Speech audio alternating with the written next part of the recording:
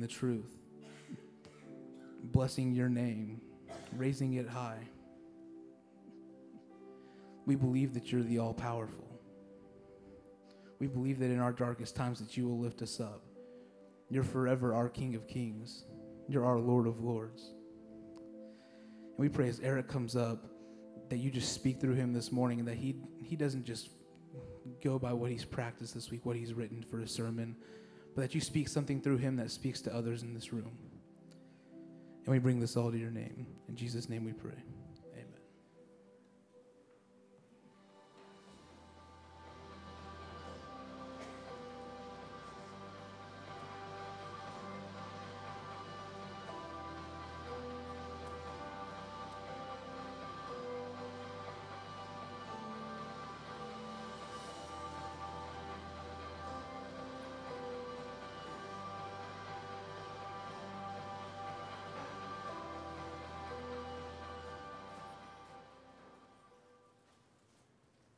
Well, good morning. It's good to see you all. We're going to continue our series called Thanks and Giving. And if you don't know what this whole series is about, this premise that we're trying to explore is we're trying to explore the marriage between our gratitude and our generosity. They're closely intertwined. As a matter of fact, I'd say they're almost married together in many biblical sense of what you see.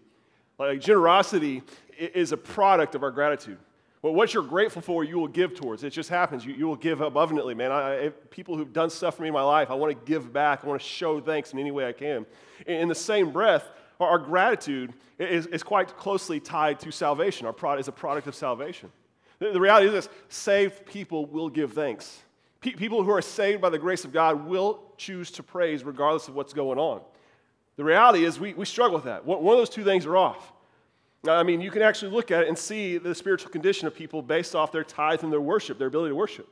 We look at those metrics in the church, not to say, well, how well are we doing financially or anything like that, but if there's a problem with our tithes and our giving to the church, there's probably often something tied back to what's going inside our heart.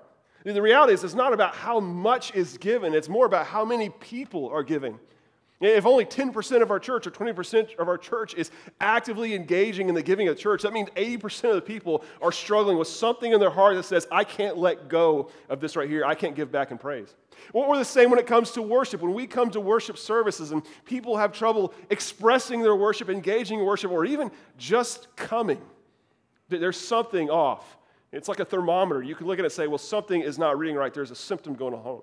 I mean, it's just the truth. You will cheer for and give to what you are passionate about. And if you struggle with one of those two things, there is something about the Lord in your life that you're not passionate about. I don't speak this out of arrogance or like I've got my act together. I speak as someone who struggles with the same thing, so I'm preaching to the choir very much so here. And so today with the opening question, just to kind of set up for today's topic, I want to ask this. It's kind of in my wheelhouse here, but what aspect of your life do you complain about the most? What is that, real quick? Take a second with the people you're around next to you. If you're being honest, if you don't know, maybe answer this question. What would others say about you? What aspect of your life do other people say? Yeah, they probably say, I complain the most about this right here. So take a second. Don't look at me. Look at the person next to you. Look at someone around you if you're by yourself, and answer that question as honestly as you can. People would probably say, I complain about this the most in my life. And we'll jump back in together in just a second.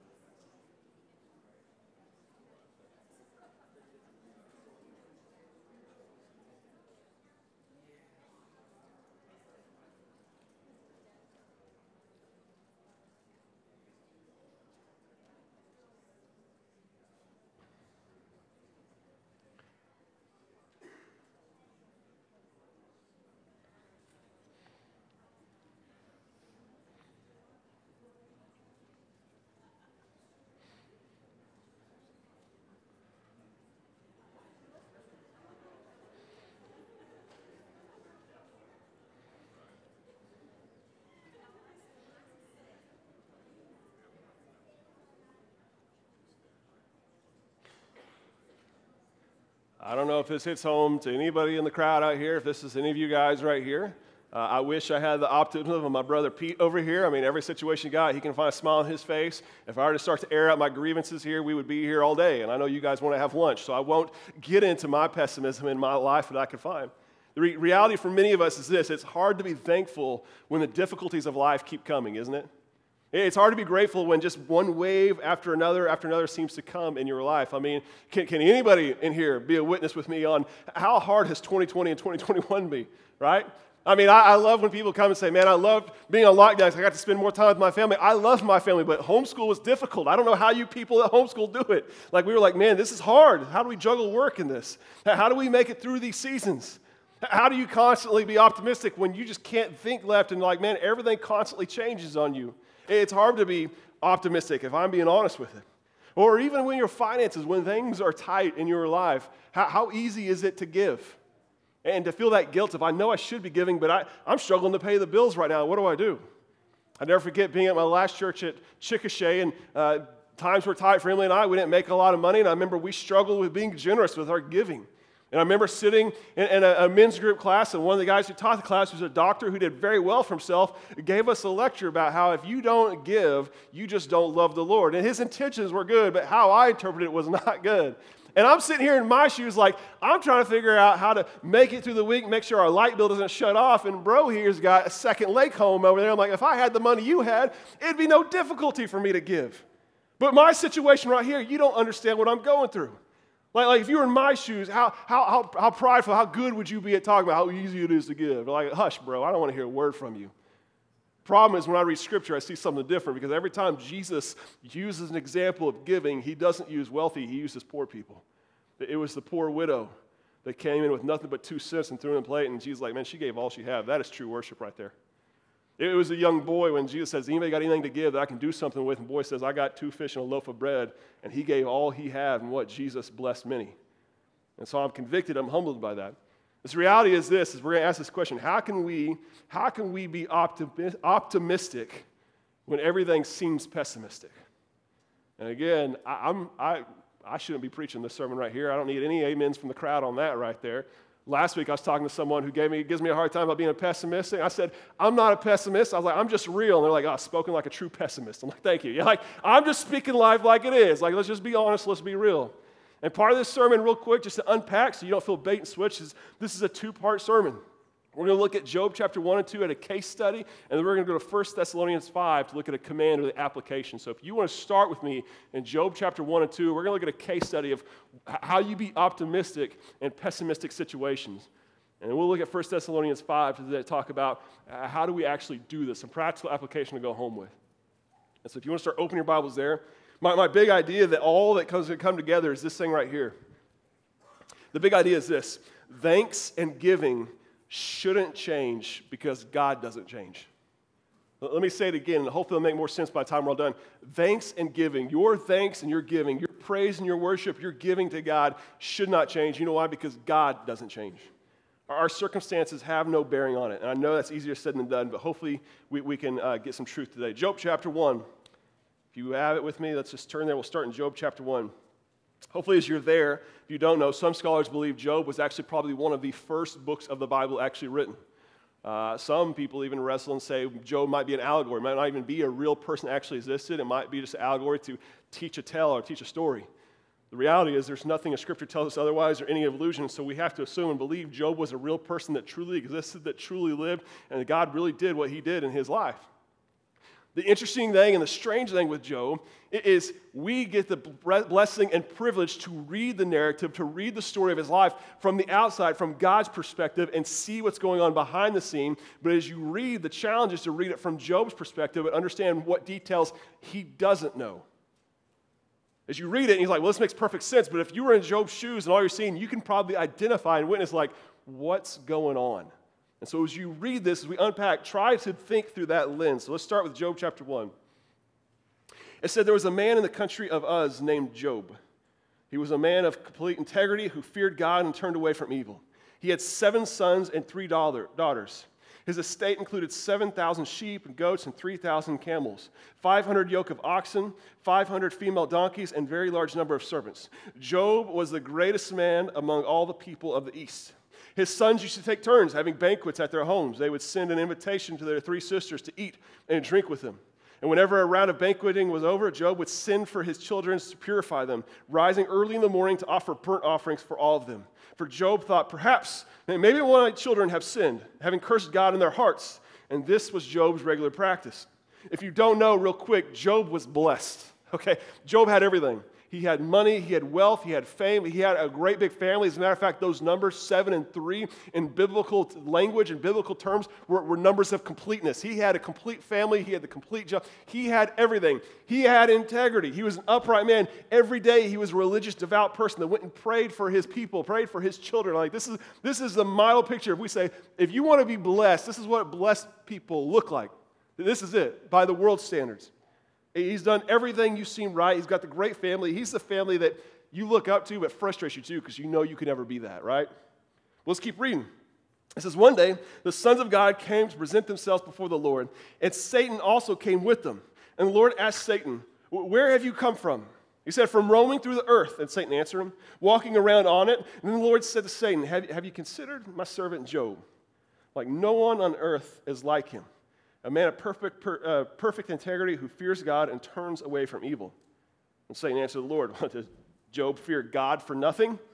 I mean, haven't you placed a hedge around him, his household, and everything he owns? You've blessed the work of his hands and his possessions and have increased his land. But stretch out your hand and strike out everything he owns, and he will surely curse you to your face. Very well, the Lord said to Satan. Everything he owns is in your power. However, do not lay a hand on Job himself. So Satan left the Lord's presence. You have an interesting situation that I wish we had more time to unpack of questions that raise up. Who are these sons of God that come up, and how in the world is Satan just able to walk into the presence of God and chat with him? Now, that's another sermon for another day I'd love to chat with you about, but for time's sake, we can't get into that. But what's interesting is Satan comes to him, and God begins to ask him. God knows what's going on. Like, hey, what have you been up to? He's like, man, I'm just trying to stir up the world, do whatever I can. And God gives Job's name. Job doesn't know this. God gives Job's name. Like, have you checked out my bro Job? Like, this dude's got it together. Now God calls out something that me and you, or Satan calls out something me and you would probably feel in our heart. Yeah, how hard would it be for someone to love you if you gave them literally everything they ever wanted? I mean, this guy's got everything. If you took away some of the stuff, let's see how quickly he would let's see if he'd be a fair weather fan or continue to pursue you all the time of his life. Like, it's just because you've given him stuff. And I love God gives permission. Understand, Satan can't do anything without God allowing it to happen, and even God's sovereignty reigns across that. And he looks and says, listen, that's fine. You can do it. You can take away everything he has, but don't touch him himself because he's still mine. Like Satan calls out, says the only reason he loves you is because of stuff. Take away his stuff, and he'll ditch you like a bad habit. So verse 13, it says, one day, when Job's sons and daughters were eating and drinking wine in their oldest brother's house, a messenger came to Job and reported. So while oxen were plowing and the donkeys grazing nearby, the Sabeans swooped down and took them away. They struck down the servants with the sword, and I alone have escaped to tell you. Now he was still speaking when another messenger came up and reported, God's fire fell from heaven. It burned the sheep and the servants and devoured them all. And I alone have escaped to tell you.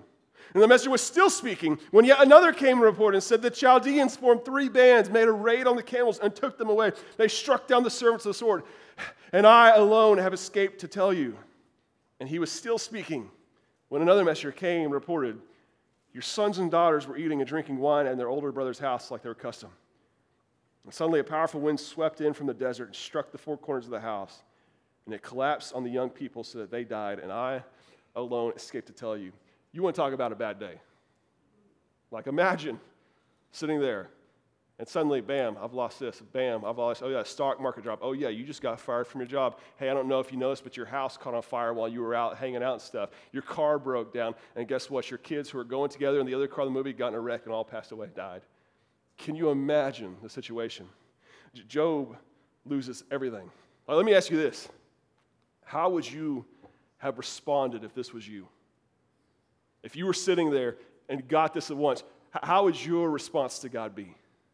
Job doesn't know a backstory. Job doesn't know what God has set up. Job doesn't know that God says, man, this is my dude, and I have faith in this person. There is something, he's made of something. Go after him. Job doesn't know this. He's sitting there and all is gone. How would you have responded? I don't know about you, but I have a pretty good idea of how I would respond. It wouldn't be good. I remember when we were ready to have our first child, and Emily got pregnant, and her mother had many issues when it came to children, miscarriages and many things after that. And we were scared and terrified that we might have a chance of losing our kid, and so her pregnancy was considered a high-risk pregnancy. And then we were going to the doctor, and they tell us we wouldn't know till these weeks. And I remember counting down the days and the weeks coming up. And I remember having a conversation to God that was so just honest and real, but so completely inept in what I understood. And I remember telling God, listen, I've done all this stuff for you. I've been faithful to you. And I've given up so much to do what you want me to do. But you take away my kid, I'm done. I'm out. I don't, if you're going to do this to me after all I've done for you. Now listen. You guys might say, hey, there's nothing wrong with it, but it was honest. It was real, but you know what? It was so ignorant in my understanding of who God was and what God does for me. And so how does Job respond? He loses everything. Look at verse 20. It says, then Job stood up. He tore his robe and shaved his head. He didn't hate his hair, in case you're wondering. This was a sign of mourning in this culture. It was how you showed that you mourned. Many people mourn in a different way, but in this custom and culture, this is how you mourned. And it's important to understand that because look what happens next. He mourns, and then the end of it, he says, he fell to the ground and worshipped. He worshipped, saying, naked I came from my mother's womb, and naked I will leave this life. The Lord gives, and the Lord takes away. Blessed be the name of the Lord. It says throughout all of this, Job did not sin, or this is more profound to me, or blame God for anything. You don't think it's profound. If you go back and see, it says what? Fires from heaven. God's fires from heaven came down. People were telling him, God did this to you. And he's like, he does not sin. What does he do? He worships. He mourns and he worships. Like, it's important to understand, verse 20, Job does not pretend like hardship does not hit his life. He did not walk around and pretend, oh, hunky-dory, all is well. I need to pretend to be happy. He was real. He mourned. He cried. He wept. He was real about the situation. But he still worshiped. It teaches a truth to me, like worship is not tied to our happiness. It's not tied to our circumstances. Worship is the truth of who God is. True worship understands this. True worship and praise has no contingencies. There's no ifs, ands, or buts. No matter what happens in your life, true worship of the Lord God Almighty is contingent on nothing. If you're to connect the dots and understand this, if our worship and our praise are not circumstantial, then worship services and tithings should not be either. They shouldn't fluctuate on the circumstances of life. If God is constant, our praise, our worship, our attendance, our love for him should never change. Our giving, our generosity should never change. Why? Because God is constant. And what's interesting, am I getting some feedback here? All right. Ooh, better buckle up. We're going to go on for another hour now. You laugh, but no, just kidding. So what happens? He worships the Lord. It says through all this, he did not sin. And so luckily, hopefully his story's over, but we know that's not true because we know the rest of the story. So look at Job chapter 2. It says, one day the sons of God came again and present themselves before the Lord. And Satan also came with them to present himself before the Lord. And the Lord asked Satan, where have you come from? He said, from roaming through the earth, Satan answered, and walking around on it. Then the Lord said to Satan, have you considered my servant Job? Man, it sounds awfully familiar again, doesn't it? He said, no one else on earth is like him, a man of perfect integrity who fears God and turns away from evil. He still retains his integrity, even though you incited me against him to destroy him for no good reason. He's like, you did all your stuff, and what happened? I was right? My man Job still with me. And Satan says this. He says, skin for skin, Satan answered the Lord. He says, a man will give up everything he owns in exchange for his life, but stretch out your hand and strike his flesh and bones, and he will surely curse you to your face. Strike his health and see how quickly he still worships your name and calls you good. In verse 6, God said, very well, the Lord said to Satan. He's in your power, only spare his life. So Satan left the Lord's presence and infected Job with terrible boils from the soles of his feet to the top of his head. Then Job took a piece of broken pottery to scrape himself while he sat among the ashes. I won't get into the imagery going on here, but you have a rinse, cycle, repeat of chapter 1, and Job is in agonizing pain to where the only relief he gets is literally taking broken pieces of pottery and scraping his open sores to relieve himself of the pain. Can you imagine this? Scholars talk about him sitting down, that his boils would cover every inch of his body. There's nowhere he can stand. There's nowhere he can sit. There's nowhere he can go where he can find relief from his torment and his pain. And what happens? How would you respond? What's going on? Well, let's see what happens next, what Job says, verse 9. It says, his wife said to him, are you still holding on to your integrity? Like, curse God and die. In this culture and time, they would believe, as much as we believe today, that, listen, if you have all these hardships, you must have done something wrong. There must be some sin in your life, because blessed people get stuff. They have health, they have happiness, they have wealth. And if you don't have that stuff, there's something in your life that you're refusing to confess to and deal with. Like, you just need to curse God and die and let it be over. Like, God's obviously punishing you. And I love Job's response. What did he say? He said, you speak as a foolish woman speaks. Guys, don't ever say that to your wife. Okay, Job got by with it, but I wouldn't encourage that for you. He told her, he said, should we accept only good from God and not adversity, or not bad? And says, throughout all this, Job still did not sin in what he said. In other words, he's saying it's not always sunshine and rainbows following the Lord. I understand this. As a matter of fact, Scripture would point to the opposite. You were never promised comforts or blessing when it comes to worship of the Lord. I mean, let me just give you a few texts to just wrap your mind around sometimes the prosperity gospel that people seem to believe, that if I come to church, God will make my life easier and happier, and God will give me all this sort of stuff, and if I don't have that stuff, I need to do more to get more from God. I mean, listen to what James says. James says, my brothers, you will have many kinds of troubles, but when these things happen, you should be very happy. Okay, why? Because you know these things are a testing of your faith, that they develop Christians. John 16:33 says, in this world you will have trouble, but be brave, because I have defeated the world. 1 Peter 5, yes, you will suffer. Let me say it again. You will suffer for a short time. But after that, God will make everything right. He will make you strong. He'll support you and keep you from failing. Hardships are almost a promise of Christians' life, not comfort and blessings, at least not in the world's sense of blessings. And sometimes we get so stuck on circumstantial stuff, and it's like, well, man, my praise and my worship follows these circumstances in my life. The question we have to really ask is why would God allow hardships in our life? Why would God do this? Why would God lift up Job's name and say, hey, go after my dude Job here? Like, man, like, how cruel is that? I love my kids, but like, you want to see how awesome my kids are? Like, go, like, just make their life miserable, and I'll show you how awesome. Like, how awful of a father is it? Like, why would he do this? The reality is this, is God's greatest visibility is in the hardships of our life. When God is most visible is whenever we deal with dark times. Let me say it like this. I asked Kyle Bonham, dude, that bro's got a flashlight. Look at that thing. I'd shine your lights, but I promise you I'll blind you, and I kind of want you to see the rest of the service. Like, this thing is powerful, right? Like, it's powerful. Like, just real quick. Okay, got it there. Well, I'm done. One more. Okay, there we are. We're done. I'm sorry. I went with youth on Wednesday night. I got a little bit of that back in my blood right now. So, like, this thing is powerful. But the reality is, in a lighted room like this, it doesn't have much effect. The efficacy of light comes what? In darkness. Are you guys able to do that? Let's get as dark as we can in here. Look at that. I shine your light, but I think I would blind you for real this time. I won't do it. See, the power of light, your eyes can't help but be attracted to it. The power of light comes in darkness. You guys can kick the lights back on. Listen, the reality is this. Why does God allow hardships in our life? Because the brighter we shine is in the darkness situations. Matthew chapter 5, verse 16 says this. It says, you are the light that gives light to the world. You should be light for other people. Live so they will see good things you do. Live so they will praise your Father in heaven. Listen, God very rarely gets glory in all our blessings, but God gets glory when people who suffer and hurt still continue to worship Him. There's something that defies logic with that. It's easy to see someone who has everything, has been blessed with everything in their life, and go, man, I love the Lord. Like, of course you do. You have everything. You have everything you've ever wanted. You have your health. You have wealth. You have great kids that do everything you want them to do. You have a great job. You have everything you could possibly want. But someone who's been stripped of everything they have, and somehow they can still come and sing praise of the Lord, there's something that defies common knowledge and common things with us. We say, how do you do that? Scripture says in all times and all seasons, be ready to give a witness to why you have the hope that you do. John Piper, I love, said it like this. He said, joy in God in the midst of suffering makes the worth of God shine more brightly than it would through our joy than any other time. You see, sunshine, happiness in our life points to the value of sunshine. But happiness and suffering points to the value of God.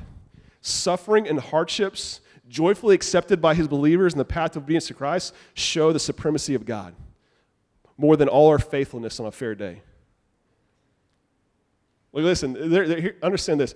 If you deal with hardships in your life and you're going through something, there is something on the other side of the script that you can't see where God's like, have you checked out my guy Eric? Like, say, you can go after him, but I believe he's capable of continuing on. I believe there's something he's made of. There's something in his life that I believe that if you put him through this, he's going to shine brighter, and he's going to bring more glory to my name than he ever would in the hope and the great things he has. And so the question comes for us is like, well, how do we do this? How do we practice optimism in pessimistic circumstances? Like, how do we keep this uncircumstantial faith and love in God? Turn to 1 Thessalonians. This is where the application is going to come in.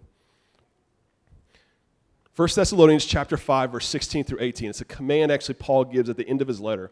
It's his like last parting advice. You ever had like your kids go out the door and you're saying your last things you want them to remember, not to forget? Paul's doing this at the end of his letter. He's throwing out things that are important, like please don't forget this. Please don't forget to wear your coat. Please don't forget to, look both ways before you cross the street. Please don't, I don't know, whatever else, but all that sort of stuff. So Paul's doing that, and look what he says in verse 16.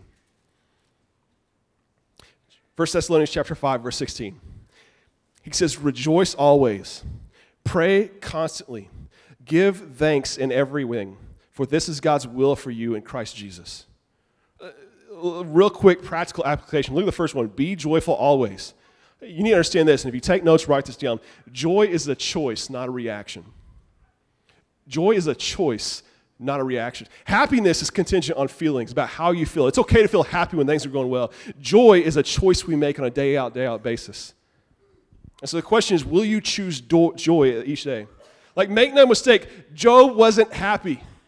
It doesn't mean we have to come and fake and pretend like, I'm happy that I've lost everything. I'm happy that, my loved ones have passed away. I'm happy that I'm going through this. You don't have to fake happiness. You can be honest with God and mourn and hurt, but at the end of the day, still choose joy.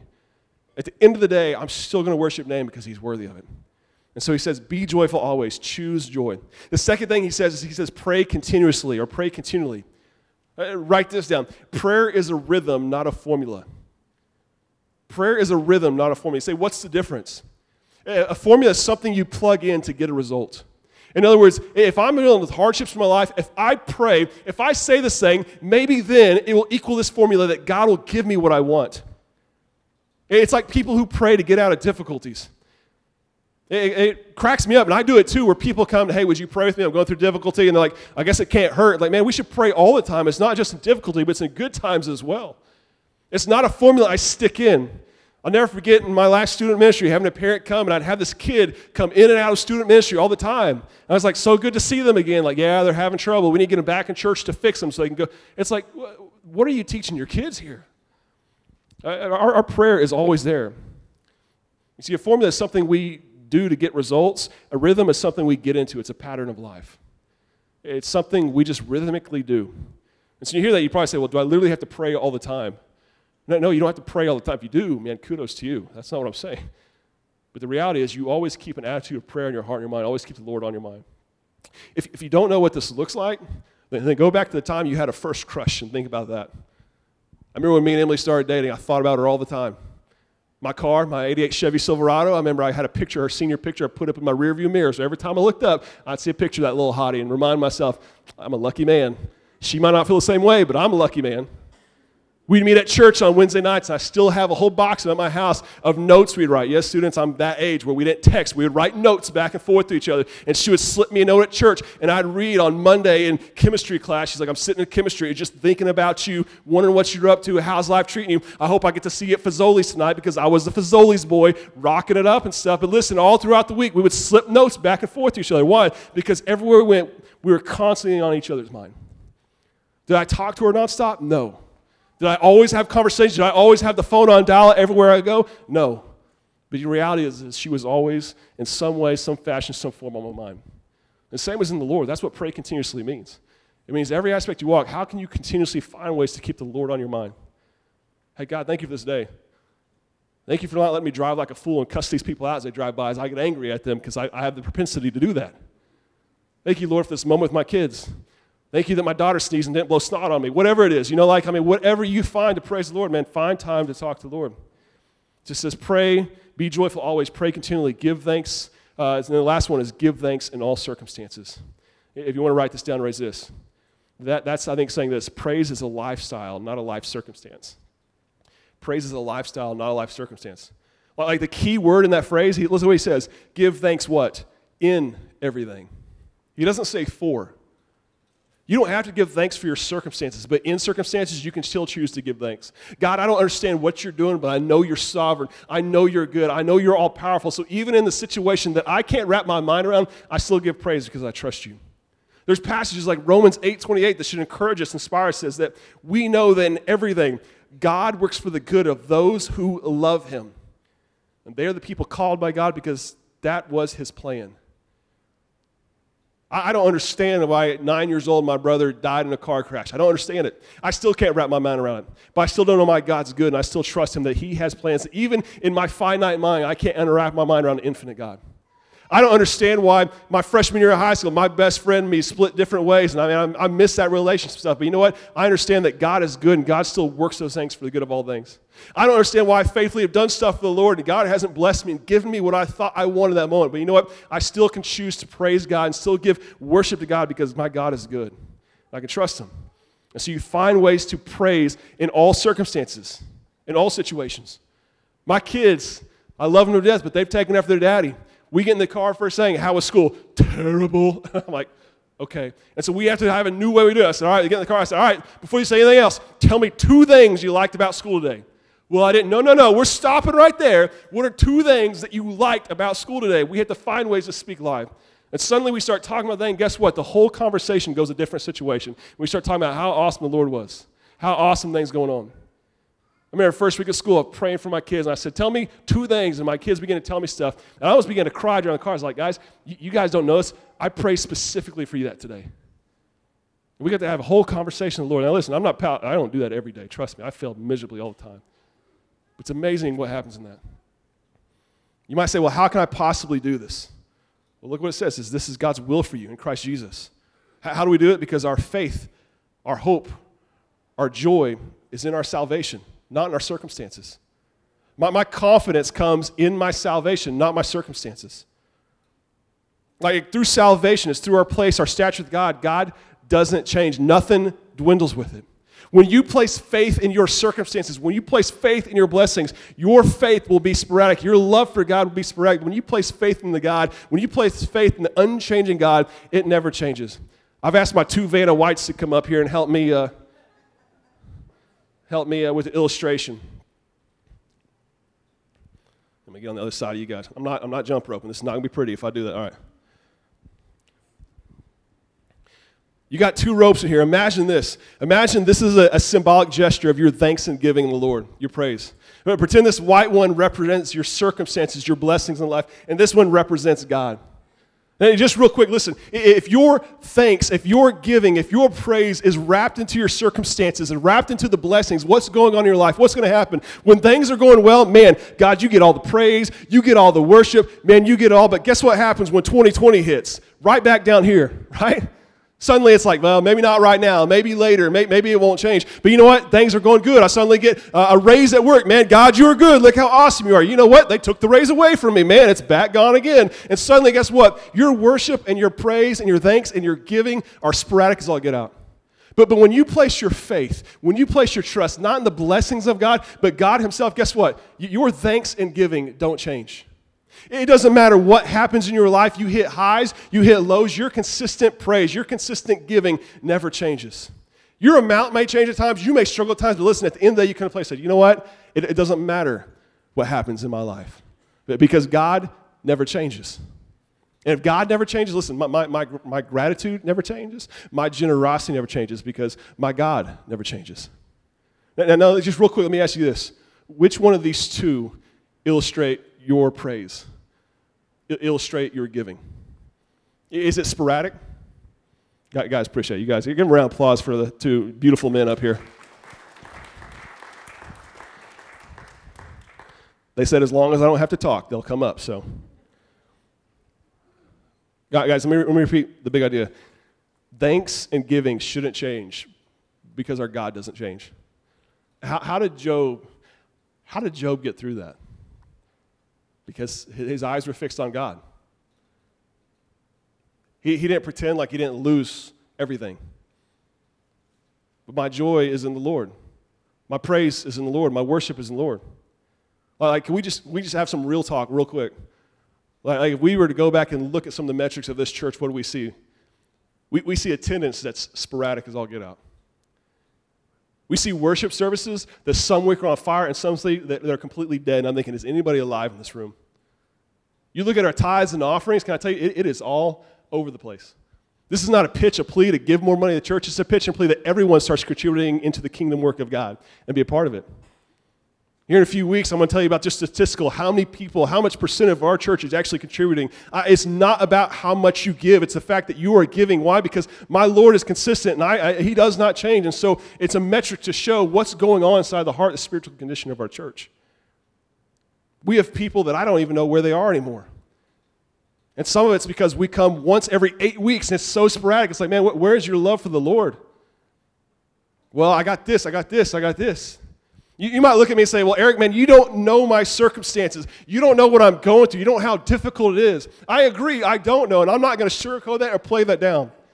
But my rebuttal to you is this, is maybe you don't know my God. Well, like maybe you've misplaced your faith. And I don't say this in a voice of criticism. I say this as a voice of guilt in my own stance up here. My bitterness with the Lord has ran rampant throughout this past couple of years. Man, God, what's going on? Like, man, where are you? My worship is all over the place. My giving, my generosity is all over the place. And my Lord's like convicting me, like, Eric, listen, you fix your eyes on the circumstance of your life. You haven't fixed your eyes on the author of life. And so today there's a conviction, there's a challenge for our church to start worshiping the Lord, start thanking the Lord, start giving to the Lord.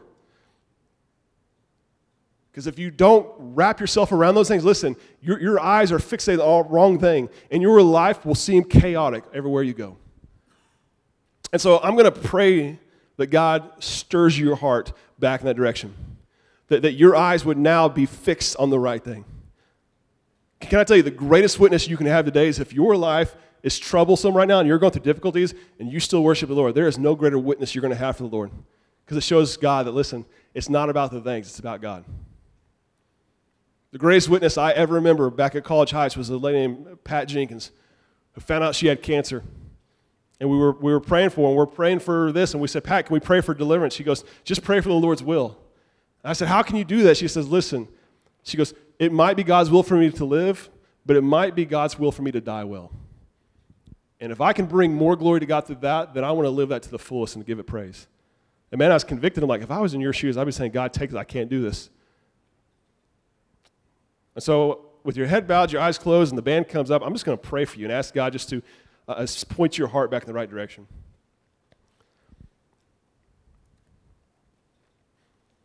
Maybe today for some of you, your first step is through salvation. Maybe you've never come and placed your hope and trust in Jesus Christ. And we have those elders that are up here that will be available and love nothing more than walk you through what it means to place your hope and fix your eyes on that thing, on Jesus Christ, the sacrifice He made for you.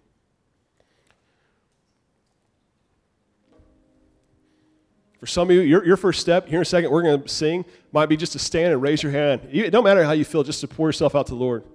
Maybe you need to come up to the front to the kneelers and you pray, God, listen, this is outside of my comfort zone, but you're worthy of it. Maybe it's at your seat. Maybe it's in the car ride home. Maybe for some of you, it's the first time giving something to the church and being a part of it. Not because we need money, but because you trust the Lord and you want to worship Him. But you need to take that first step. So I'm going to pray and you respond. Our elders will be available if they can help you in any way. Father God, I love you. I praise you. God, forgive me for where my life gets off on chasing the rabbit of my circumstances. And God, I joke about it with the church here, but there's a truth and honesty that I'm too pessimistic for my own good, for your good. And God, forgive me of that. I pray that I can find ways to praise you, and I constantly fix my eyes on that thing. God, I pray every single Sunday, every single day that people are up here, God, I pray I can give praise to you because you're worthy of it. And God, I pray, prepare my heart right now, God. I'm asking personally, prepare my heart for the hardships in life that I can be strong and courageous for you and be bold in my witness to you.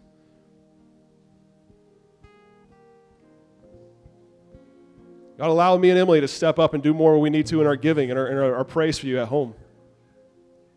Let's be a witness to our kids. God, I pray your light would shine brightest in my life in the dark world. God, I love you for this church. I love you for who you are. Thank you for your truth. Guide us into your will. In Jesus' name I pray. Amen. You stand. Let's worship. If you need to respond, one of our elders will be right here. You come.